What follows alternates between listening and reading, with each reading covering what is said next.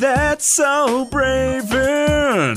If you don't listen to this podcast, do you know what happens? You get it. Okay. I feel good about that. This podcast made possible by our good friends at Tardy's Collector's Corner. Like them on Facebook, follow them on Twitter and Instagram, and be sure you're checking for all the latest and greatest at Tardy's. Also brought to you by Grand Rapids Comic-Con, November 9th through the 11th, 2018 at the DeVos Place. Tickets on sale now at grcomiccon.com. Welcome, ladies and gentlemen, boys and girls, children of all ages, to another special Court of Nerds interview.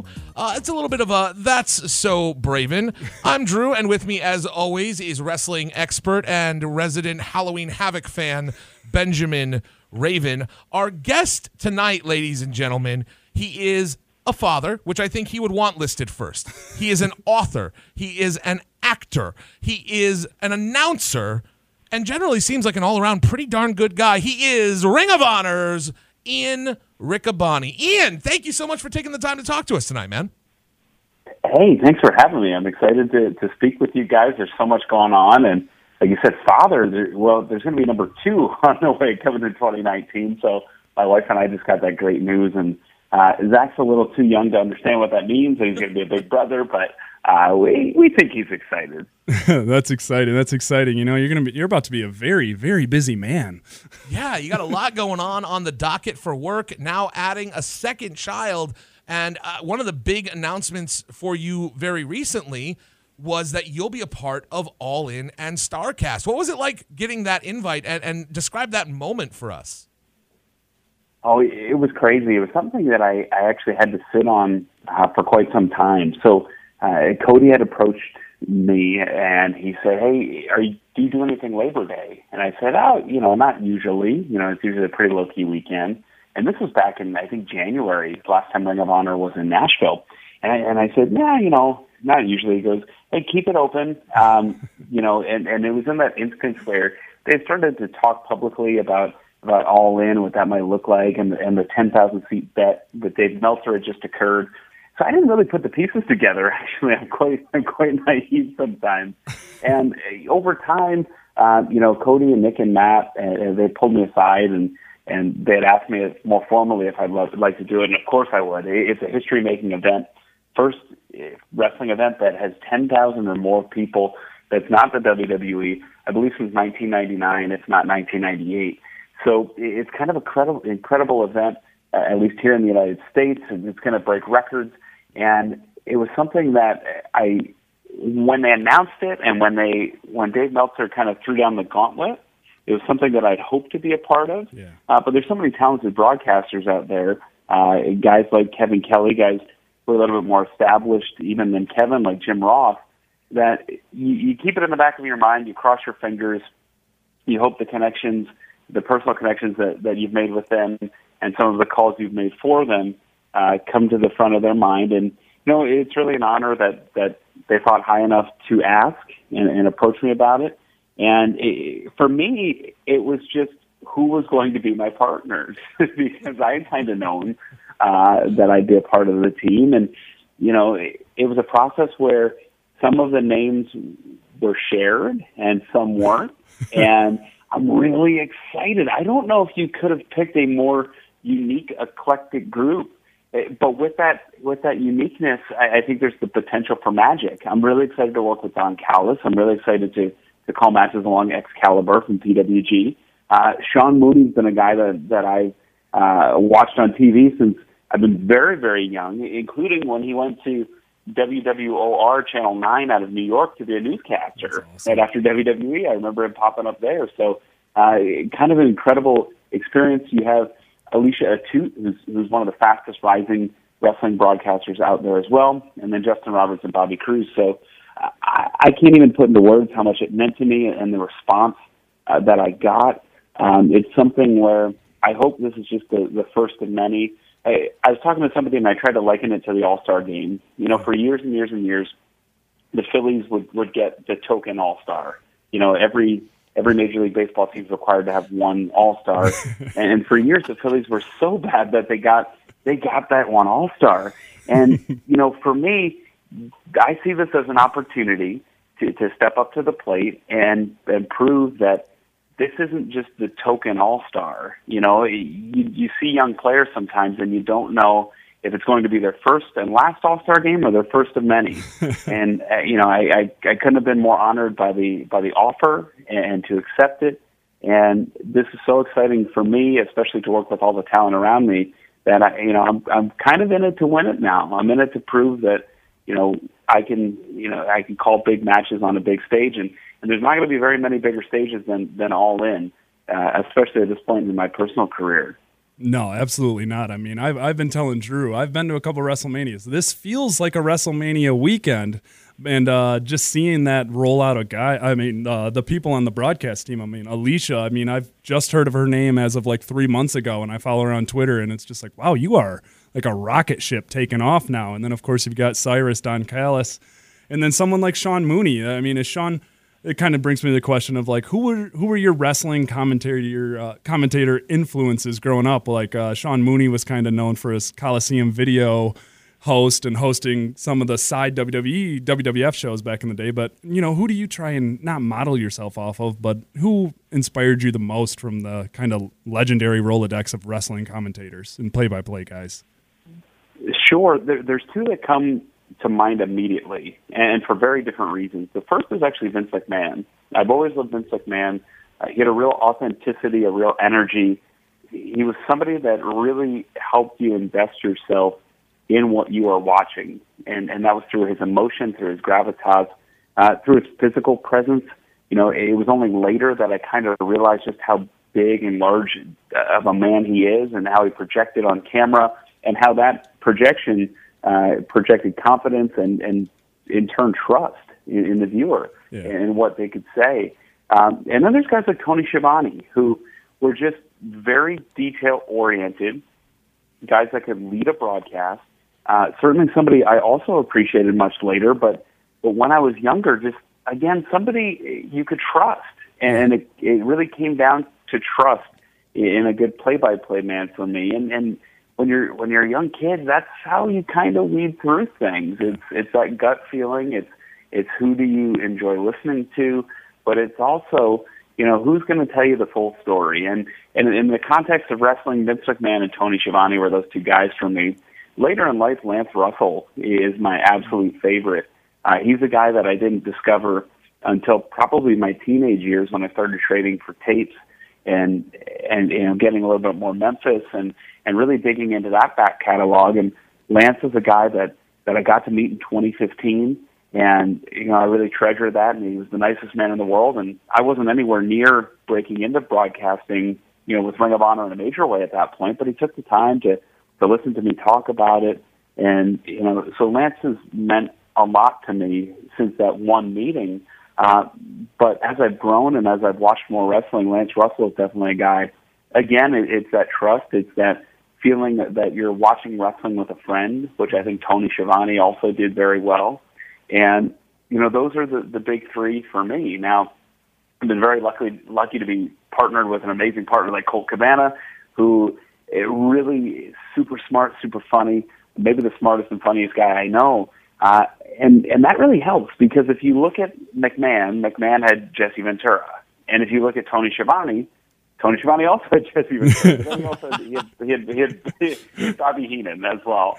And Lance Russell, of course, had Dave Brown. So, you can't, I don't think great play-by-play men can survive on their own. They really need that complement of a great color commentator. And when you can get the two together like peanut butter and jelly, it really raises the level of both. Obviously Jim Ross and Jerry Lawler, you don't want to overlook them. I feel like that's almost a given of an answer, though, as well. So it's something where, for me as a very young kid, Vince McMahon jumped off the page. Tony Schiavone jumped off the page. And then as I grew into a kind of a more mature wrestling fan, I'm using air quotes, Lance Russell really stuck out for me. So those are the big influences. And I got to see just about all of them because I lived in and grew up in Allentown, Pennsylvania, the home of the Wild Samoans Training Center. And we got television. It's about 80 miles from New York City and about 55 from Philadelphia. So we were in both the New York and Philadelphia media markets. So we got all kinds of stuff growing up. We got NWA Pro, we got Power Hour, we got Superstars, Challenge, Spotlight, All-American. You name it, we got NWF, or I think that's where Joey Styles started. So we got just about everything and anything. We had a number of local promotions. We had ESPN, so of course that meant we got AWA, USWA, Global. You name it. I wanted to watch it as a kid.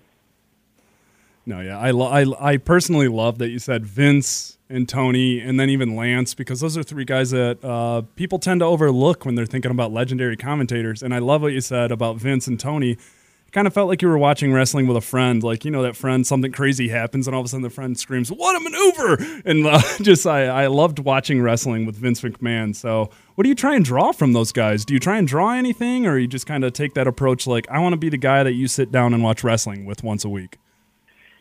I think, the latter. I think what Colt and I are going for, and as we build our own rapport and our own friendship, is a pair that's reliable, that you don't have to think too hard, but we're going to illustrate what's happening, and we're going to get invested in it to make your investment even easier. Because Ring of Honor has always had great in-ring action. It's had great storytelling. It's had compelling wrestlers and great athletes. So for us, I think it's much more the latter. Now, there are pieces with Vince McMahon that, as I deconstructed things, I think his energy was top-notch. I don't think anybody could beat it, and I think it was genuine because, you know, growing up and finding out, wow, this guy owns the company, it's something where you kind of see where that's coming from, and you realize that is genuine and that he is excited about the product that he's calling. And I think that's what makes it easy for me, for Ring of Honor. You know, I purchased the first Ring of Honor DVD at Borders, and this was maybe a year or two after it had happened, and they'd been re-released by a third party. But I went back and I bought all the subsequent DVDs. They were released by a company called Takedown Masters, and you could tell right away there was something different and something unique and sort of a Ring of Honor style. And I guess that's what I aim for each time, is delivering that story, but also I don't want there to be a learning curve, because at its core, wrestling is a contest. It's athletics. It's one-on-one or two-on-two, and I want somebody who's flipping through the channels to be able to stop on our program and say, oh, it's wrestling, and then hear what Colt and I have to say. Oh, I get this. This guy doesn't like this guy because, and now they're wrestling. Or this guy wants the championship because, and now they're wrestling. And so for me, I hate to simplify it that much, but I think that's Colt and I's goal each week, is to just invite the viewers into our conversation and to make sure they're having fun and to make sure that they enjoy Ring of Honor Wrestling to the point where they figure out what time they saw it and they tune in next week, or they go on the Fight TV app and they watch it again the next week. He is Ian Riccaboni. He is one of the voices of Ring of Honor, and he is our guest right now on That's So Braven. I mean, Ian, listening to you talk, it's awesome. And it's funny, I'm going to compare you to my co-host here, Ben. You guys are, again, wrestling is part of your blood. It's part of your life. It's part of what gives you meaning. And I guess the question I have for you, Ian, is, was this always the end game for you? Is this what you wanted to be doing with your life from a young age? Were you, like myself, cutting demo tapes on your dad's boombox until he found out you were recording over the Rolling Stones? You know, to a degree, yeah. So I had always had a big wrestling action figure collection from the time I was 2 years old. I remember getting the big rubber LJN action figures. I actually broke my mom's foot with the Big Boss Man. So I remember my mom said I could pick out anything I wanted. And there was this wrestling, it was an ad, it was in the back of the Pro Wrestling Illustrated. It was the final LJN series. He said, pick out any three. You could have three. So I picked out the Ultimate Warrior, Hulk Hogan, and Brutus Beefcake. When the package came, there was four, but it was the Warlord, Haku, Big Boss Man, and Rick Rude. the company was slowly going out of business. LJN had gone under, and all of a sudden, now in the toy store, we're finding these little tiny Hasbros, comparatively tiny Hasbro action figures. So when I would get the action figures, I would emulate a real production. I'd wrestle with them and I'd call the matches. So I joke that, I believe in Malcolm Gladwell's theory that you need 10,000 hours to be a master at something. And I would wager I have at least 8,000 just from wrestling in a Hasbro ring with the wrestling action figures. But, from a young age, it is something I wanted to do. And it was really a pivotal moment. I'd always been an athlete in high school. I played baseball, I played basketball, I ran cross country. I was always a little bit more physical as well, but I also played music. I was in the band, I was in the chorus. And there's something about football where I had it in my mind that if I was an offensive lineman or if I was a linebacker, I might break my hands or get hurt, and then I could never play music, and I could never do this or that. So I never done that kind of physicality. And I was filming a segment with my friend, Chris Freed, who's now a comedian. He's on the cable comedy shows and news shows and this and that. And it was a project he was doing for college rooms at the Wild Samoan Center. And I remember thinking, okay, this is where I'm going to find out if I want to be a wrestler or not. Because at that point in my head, the door was still open. I was a decent enough athlete in high school. I went on to play college baseball. So in my head, I'm thinking, okay, I'm a solid dude. I'm 6 foot tall. I'm 210 pounds. Let's see how this works. I took the first bump and I said, no way, no way, no how.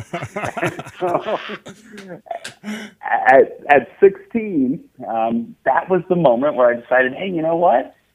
Let's try and be involved in wrestling, but let's try and be a broadcaster, because that was something when I would do my senior project, and in the state of Pennsylvania, they make you do a senior project to help you identify a career to pursue after you graduate. My senior project, even from freshman year, had been broadcasting. So in my head, that's where the plan started formulating. And I remember telling my high school guidance counselor, I want to be a sports center anchor. And very rightfully, they said, well, you know what? There's really probably 10 of those right now, and that's a very difficult job to get. And they were honest but fair. And it's probably not something that you might be able to do. You should think of something you can do as a backup, publicity or marketing.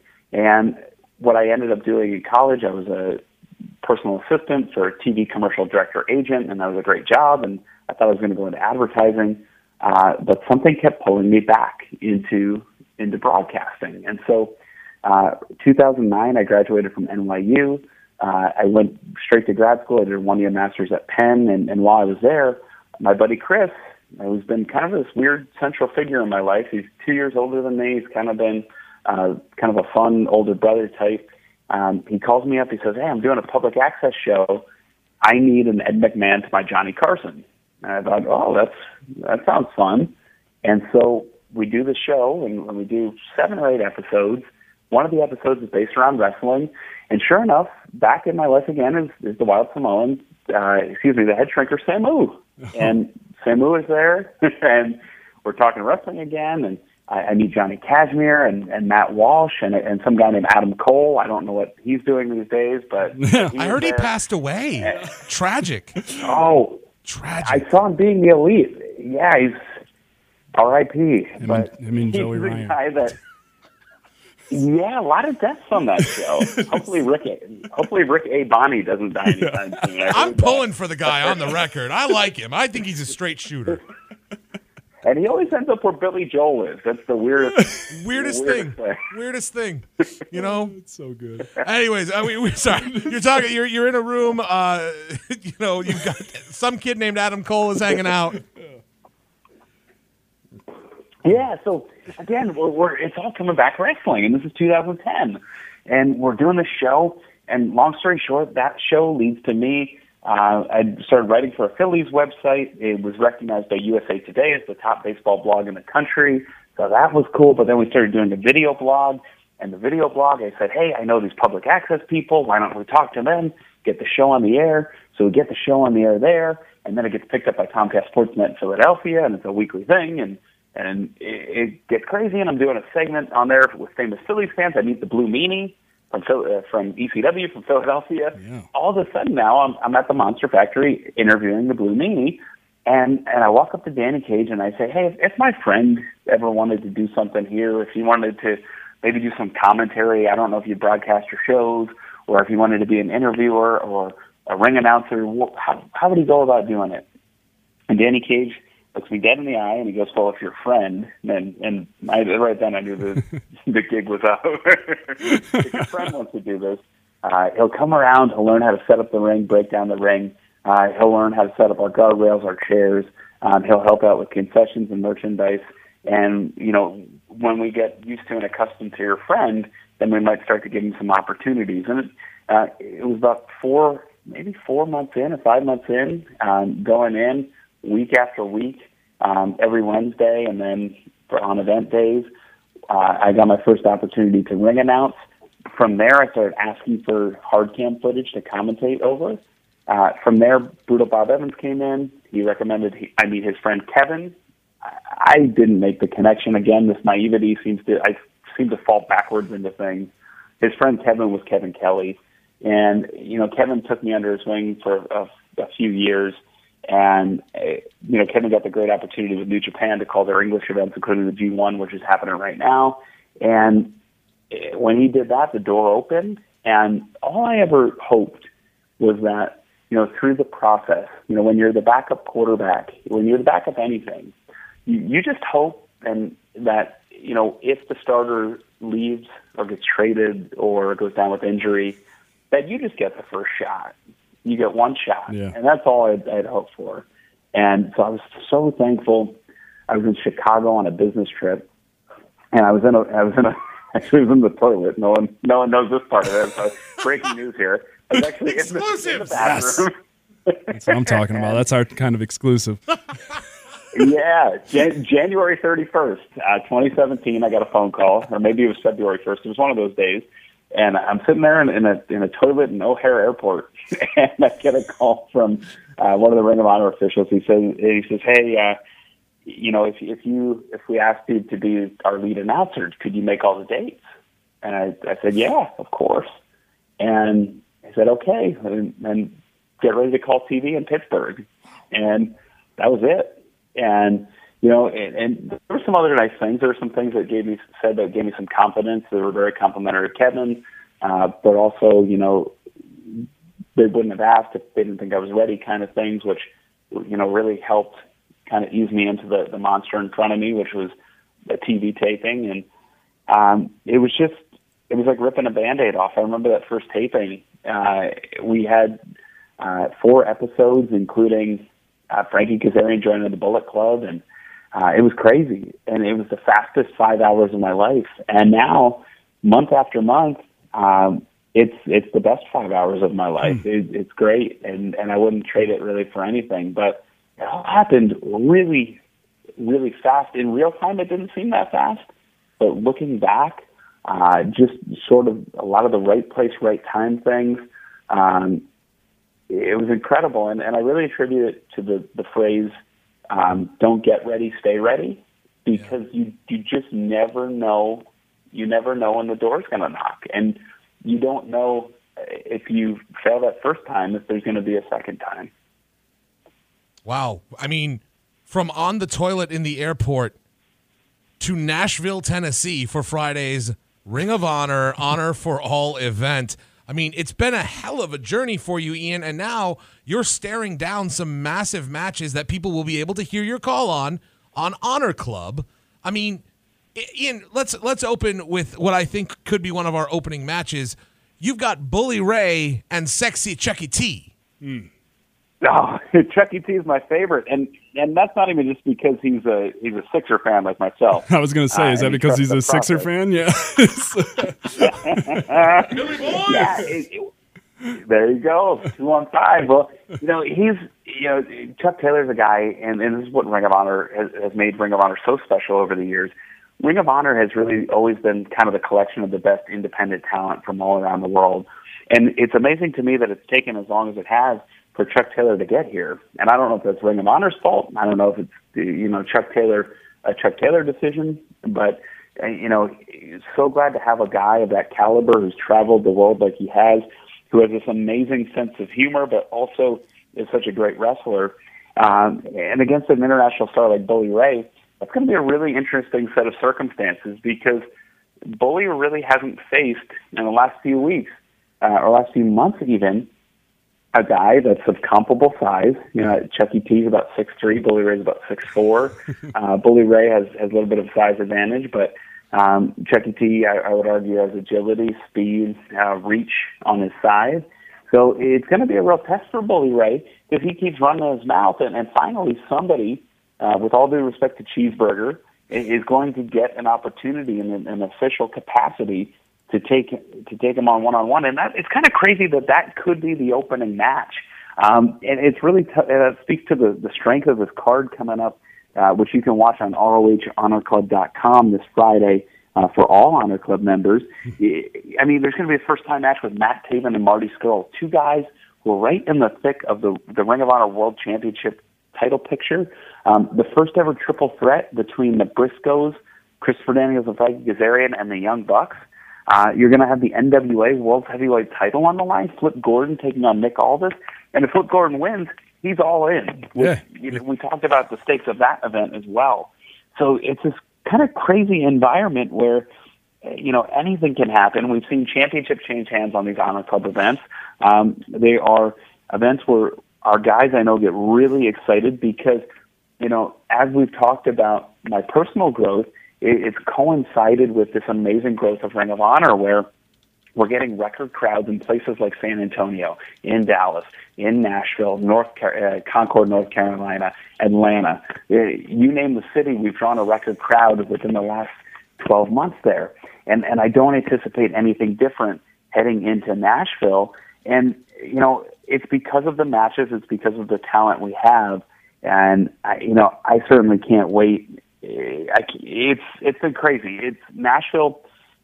Nashville's one of many events. We have Nashville, we have Atlanta, we have the Honor Reunited Tour with some of the great UK stars coming up.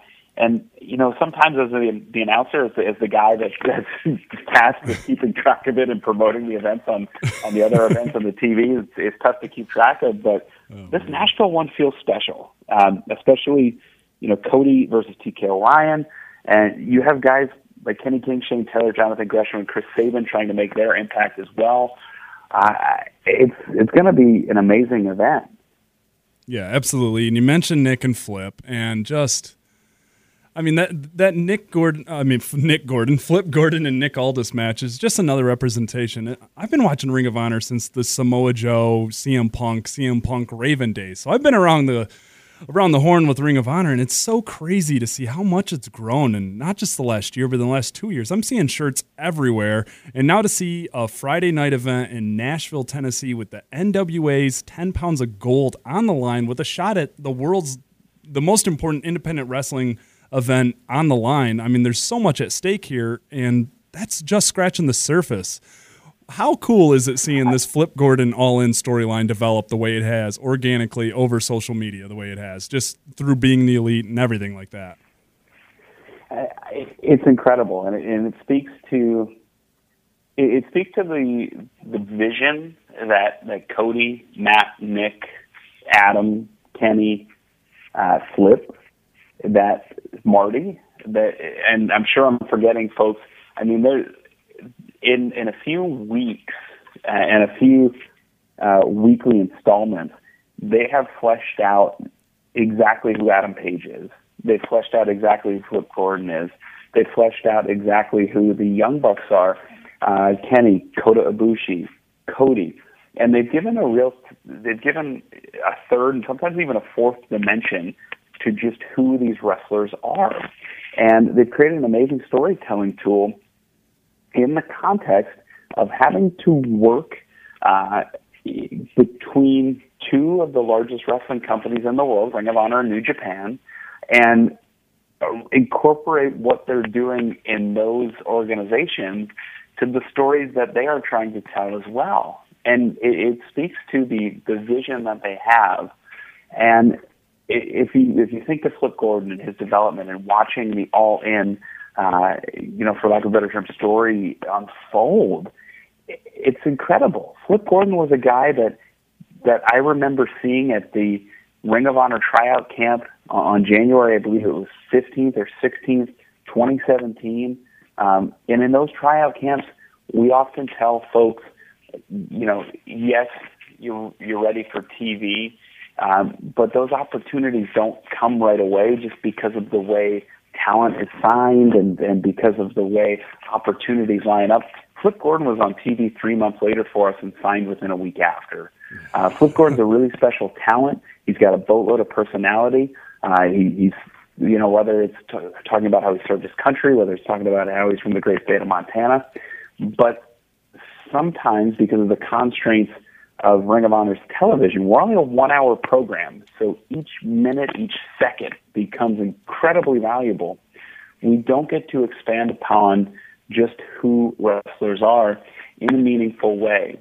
So what the Young Bucks, Cody, Adam Page, Marty, Kenny, Coda, Flip, even to a degree myself, SoCal Uncensored, what Matt, Nick, Cody, what they've been able to tee up is the opportunity to really show the world who each of these wrestlers are. And there's a meaningful chunk of our audience, of Ring of Honor's audience, that also watches Being the Elite, and it makes it an easy transition to talk about the stories that unfold. Now, I say that with a qualifier. We know not all watch Being the Elite, so, it does require some explanation, but that's explanation that they have teed up for me and put it on a silver platter that all I have to do is swing and just recap what's happening on there to bring the life that they brought to some of their personalities into Ring of Honor.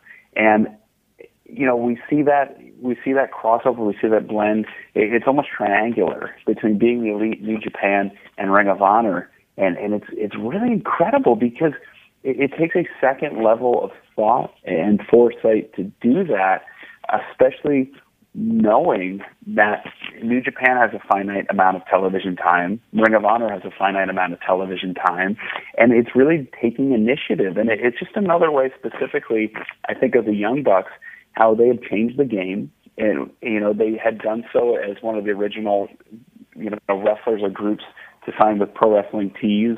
They've done so with a lot of their original merchandise. They've done so with their innovative offense and, quote unquote, killing the business. Well, now all of a sudden they have this web series where, hundreds of thousands of people at any given time are watching this series, and it's as compelling as a lot of the television that you see on a weekly basis. So it enhances our product at Ring of Honor, it enhances New Japan's product, and it's something that has just been an incredible tool for all of us to really, take individual wrestlers like Flip, like Adam Page, like Joey Ryan, R.I.P., Adam Page, R.I.P., to the next level. I mean, Ian, one of the other things that you guys at Ring of Honor have been really dedicated to, and something that you've been able to be involved with on a personal level, has been the elevation of Women of Honor. Can you tell us a little bit about what that development process looked like and what it was like saying, "Hey, we're gonna start doing women's wrestling on TV now. Can we do that, please?" Sure, absolutely. I'd love to.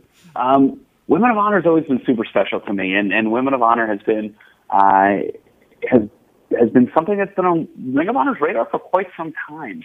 When I first met Kevin Kelly in 2014, Kevin had mentioned that Ring of Honor had two initiatives that they wanted a new voice for. So they were sort of passively recruiting for a broadcaster for Future of Honor, which we now see every Friday, and elements of that we see in the Dojo Pro Series, and now Women of Honor. And so for those two things, they wanted somebody to break up the look and feel that they were getting on the weekly television and pay-per-view programs. So from the very beginning of the official relaunch, I was a part of Women of Honor, and it's been really fun and seeing the hard work of the women pay off. And of course, Mandy Leon and Deonna Purrazzo competed in the first match of the relaunch. We all know what Deonna Purrazzo has done. She's traveled the world, now is going on to NXT. Mandy Leon, of course, she's traveled the world also. She's competed in Stardom. She's beat a number of the top competitors in Stardom, and she's really looking to make a name for herself and climb to the Women of Honor Championship in Women of Honor. But it's been incredible because it went from a once every couple weeks YouTube exclusive to live pre-show, to television, to tournament, to on Honor Club events, to pay-per-view. And it was sort of a natural progression. And I 100% understand some of the thoughts and some of the critiques that were offered. You know, why didn't you do this sooner? Why wasn't a women's championship introduced right away? You know, those sorts of things. But, you know, a lot of times when you have an established product like Ring of Honor, sometimes it comes down to time, and you have to find the time. If you don't have the time and you can't find it, sometimes it's not worth doing if you can't do it right. And so finally, we had the core group of women to represent Women of Honor, women like Kelly Klein, like Mandy Leong, like Jenny Rose, Sumi Sakai, the Women of Honor champion, Tennille Dashwood, Mandy Leon, and those were athletes that we felt that we could build around, and that could be the nucleus. So when you see those athletes compete, you know, it says a lot because those are the athletes that drew in Tennille and that drew in Chardonnay from the UK, that are bringing in Viper, who we'll see on the Honor Reunited tour. And it's that foundation that was built that allowed the partnership with Stardom to happen. So now we see Mayu Iwatani on a regular basis, who's one of the best not only female wrestlers in the world, but just plain wrestlers in the world. So Women of Honor has been near and dear to me. You know, I've been thankful to have been a part of the process since day one as the commentator for that project. And now the project has simply reached the point where it is just a very special attraction as part of the TV show and as part of our pay-per-views. And it is something that's really ingrained in our product to highlight the best female athletes that we can provide. So it's really been incredible. I'm so proud of all the women that really helped us get there. And, you know, there's women like Jessica Carr, for example. I always want to call her Kennedy Brink, so I had to pause. But she was Kennedy Brink in Women of Honor. She was somebody that helped blaze the trail, and now she's a referee in NXT, but a great female wrestler. Candice LeRae main evented our first Women of Honor show, and now she's somebody that's also taken over the world. So you've seen the talent that's come through, that's gone on to different platforms, and you see the nucleus we have and the talent that we're drawing as well, like Tennille and Mayu and Kagetsu, the Stardom champion. So it's been incredible to see where we were, essentially with two female athletes, and now where we're going, where we have an entire roster, including some of the best up-and-coming talent like Stella Dre, like Gabby Ortiz, who's competed in Stardom, Riley Shepard, and so many more. So I'm just really, really excited about the journey from where we were to where we're going. And I don't think we've even scratched the surface yet, because we've got some great matches that are going to be ready to be announced soon for the Honor Reunited Tour in August, for Death Before Dishonor coming up at the end of September. And I think this will be the year that the Women of Honor Championship will be defended at Final Battle, which will really, you know, for me, that will seal the deal. That is the accomplishment, and that will truly solidify the Women of Honor Championship when it's defended at Ring of Honor Signature event in December. No, I absolutely agree. And while you say where you're going, through all these partnerships like Dojo Pro, Women of Honor, Stardom, New Japan, Cody and the Bucks and the All In show, Ring of Honor and New Japan are going to host a G1 Supercard show at Madison Square freaking Garden in 2019. How cool is that? Like, I mean, that's you're from Allentown, Pennsylvania. Yeah, you know how special that is. We don't have like a super professional way to ask you this question other than how freaking cool is it's so cool. That was my only reaction. This is cool. Like, just like. So before the news had been revealed, I believe in the Baltimore Business Journal, and you can please feel free to correct me if I'm wrong, but the CEO of Sinclair had mentioned that Ring of Honor was looking into running Madison Square Garden. And that was printed in, I believe, the Baltimore Business Journal. But about a day or two before that, I'd received and received a call asking to do a quick voiceover. And when I looked at the video I was voicing over, I was blown away. And it was something that was sent with a password, which our videos are not normally sent that way. It was something that was sent, with do not forward, do not distribute, with all kinds of warnings, with the caveat that this may not be used. But if we get the green light, we'd like to have it ready. And so I showed my wife the excitement that I had because when I started to watch it, I started to well up. And she didn't know what I was welling up about, and I couldn't even tell her because it said do not tell anybody. And so she could read on my face that I was overcome with joy. And this was actually maybe a few days after we preliminarily found out that we were about to have our second child. So that's incredible. Like the news, maybe I was just happy anyway. But as I kind of sat down to do that voiceover, I got a note saying, hey, don't, hold off. We don't know yet. The ink hasn't dried. It's better to hold off. So I held off on it. But that was kind of the spark for me that this was kind of possible. And it was something that would break within the next 24 to 48 hours through that interview. I believe, again, I think it was the Baltimore Business Journal.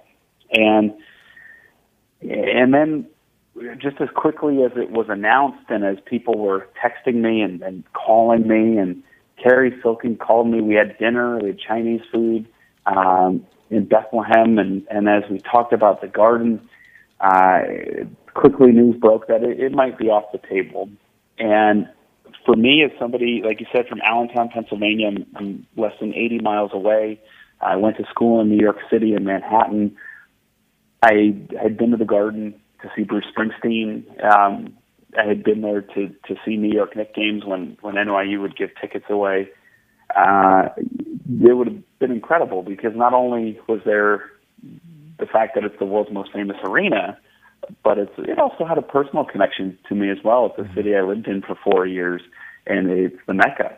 And so all the hopes and dreams, as quickly as they came to me, because honestly, it was something that I never anticipated ever being a part of.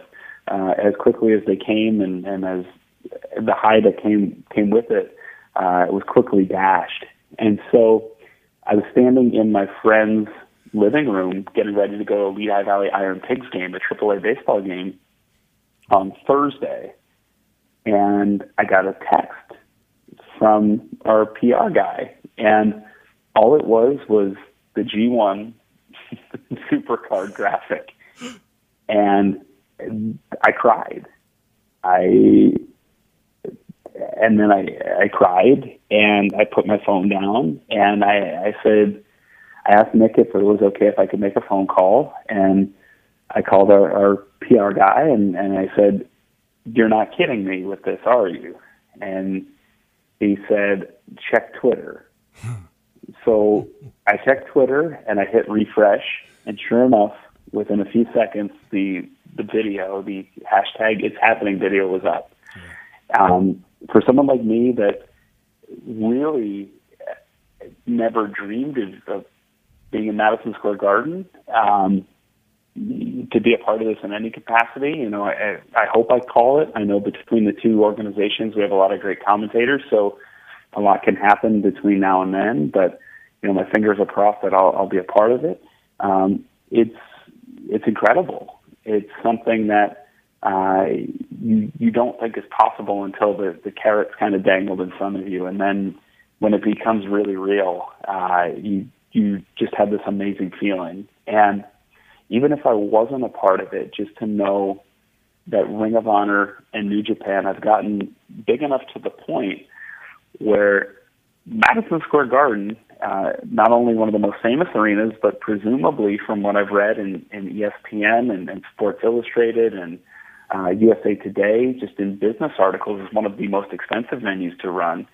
was a real possibility for these two companies just blows your mind. You know, thinking back to the very first DVD I bought from the Murphy Rec Center and seeing Christopher Daniels, Bryan Danielson, and Low Ki, and thinking about, I don't know, the 350 fans. And now there's a real possibility that 15,000, which I believe is what, you know, we may be set up for, is what wrestling's usually set up for, will be there. And it's incredible. I really couldn't put it into words. And so, you know, my hope now is that we just continue to build on this momentum that we have, and that we as in Ring of Honor and New Japan really come together and deliver, you know, a top-notch broadcast, a top-notch card, you know, top-notch production. You know, Ring of Honor, one of the most underrated elements of our last 2-3 years has been all the production upgrades, whether it's adding the Carrytron and then adding the side video boards and the pyro and, you know, just all the lighting upgrades that we made. We have to now think, how do we make that even bigger for the biggest arena that we're ever going to be in, or that we're ever in to that point. Yeah. So it's exciting because now there's a date on the calendar. And how serendipitous is that? I mean, there's two professional sports teams that have that arena. There are major concert promoters that at any given time can probably get a hold on that arena for acts like Ariana Grande, for Billy Joel, for anybody at that caliber. and somehow that particular date was open.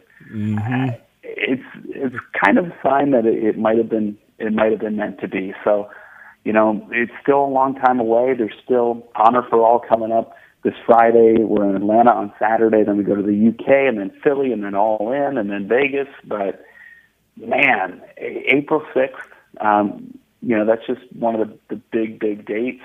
You know, hopefully by then, you know, we'll have Riccaboni number 2, happy and healthy. Yeah. And you know, and Zach and the baby and Sarah, they'll all be able to come up, take a short drive to Madison Square Garden and enjoy it with me. So, yeah, it's going to be incredible. There's so many people that put so much hard work into this, the wrestlers, the production, our leadership like Joe Koff, Greg Gillian, Gary Juster, who is a man that just knows how to get deals done and a great promoter, and he has been since his days with Pro Wrestling USA and the NWA and WCW.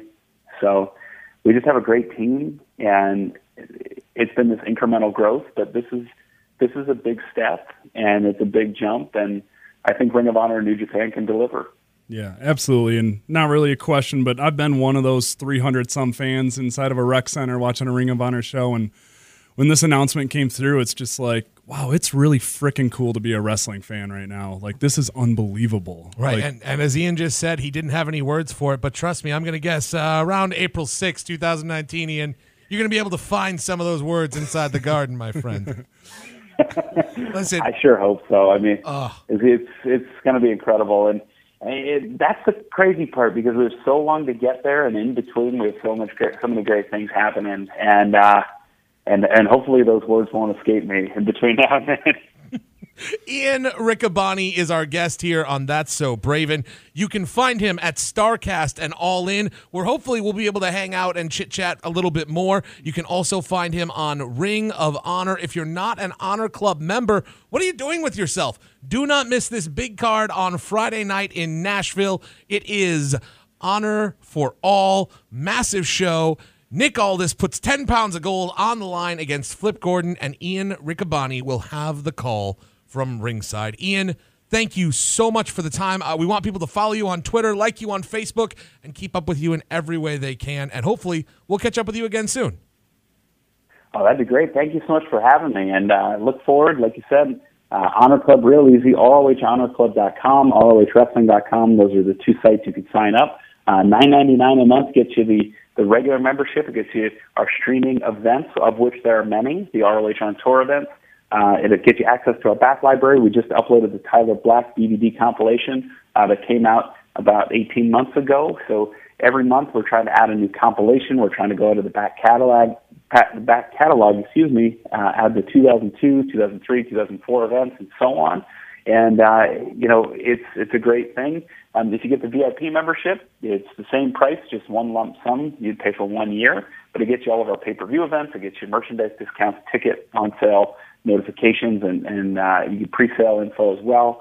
So really, it's a great way to do it. It gets you a lot of live, great professional wrestling as well, like it's going to be this Friday in Nashville, and ROHHonorClub.com for all the details on that. And I'm really excited, and I got to get prepared for it. All these huge matchups, including the NWA World Title. Oh, it's unbelievable. Oh my goodness.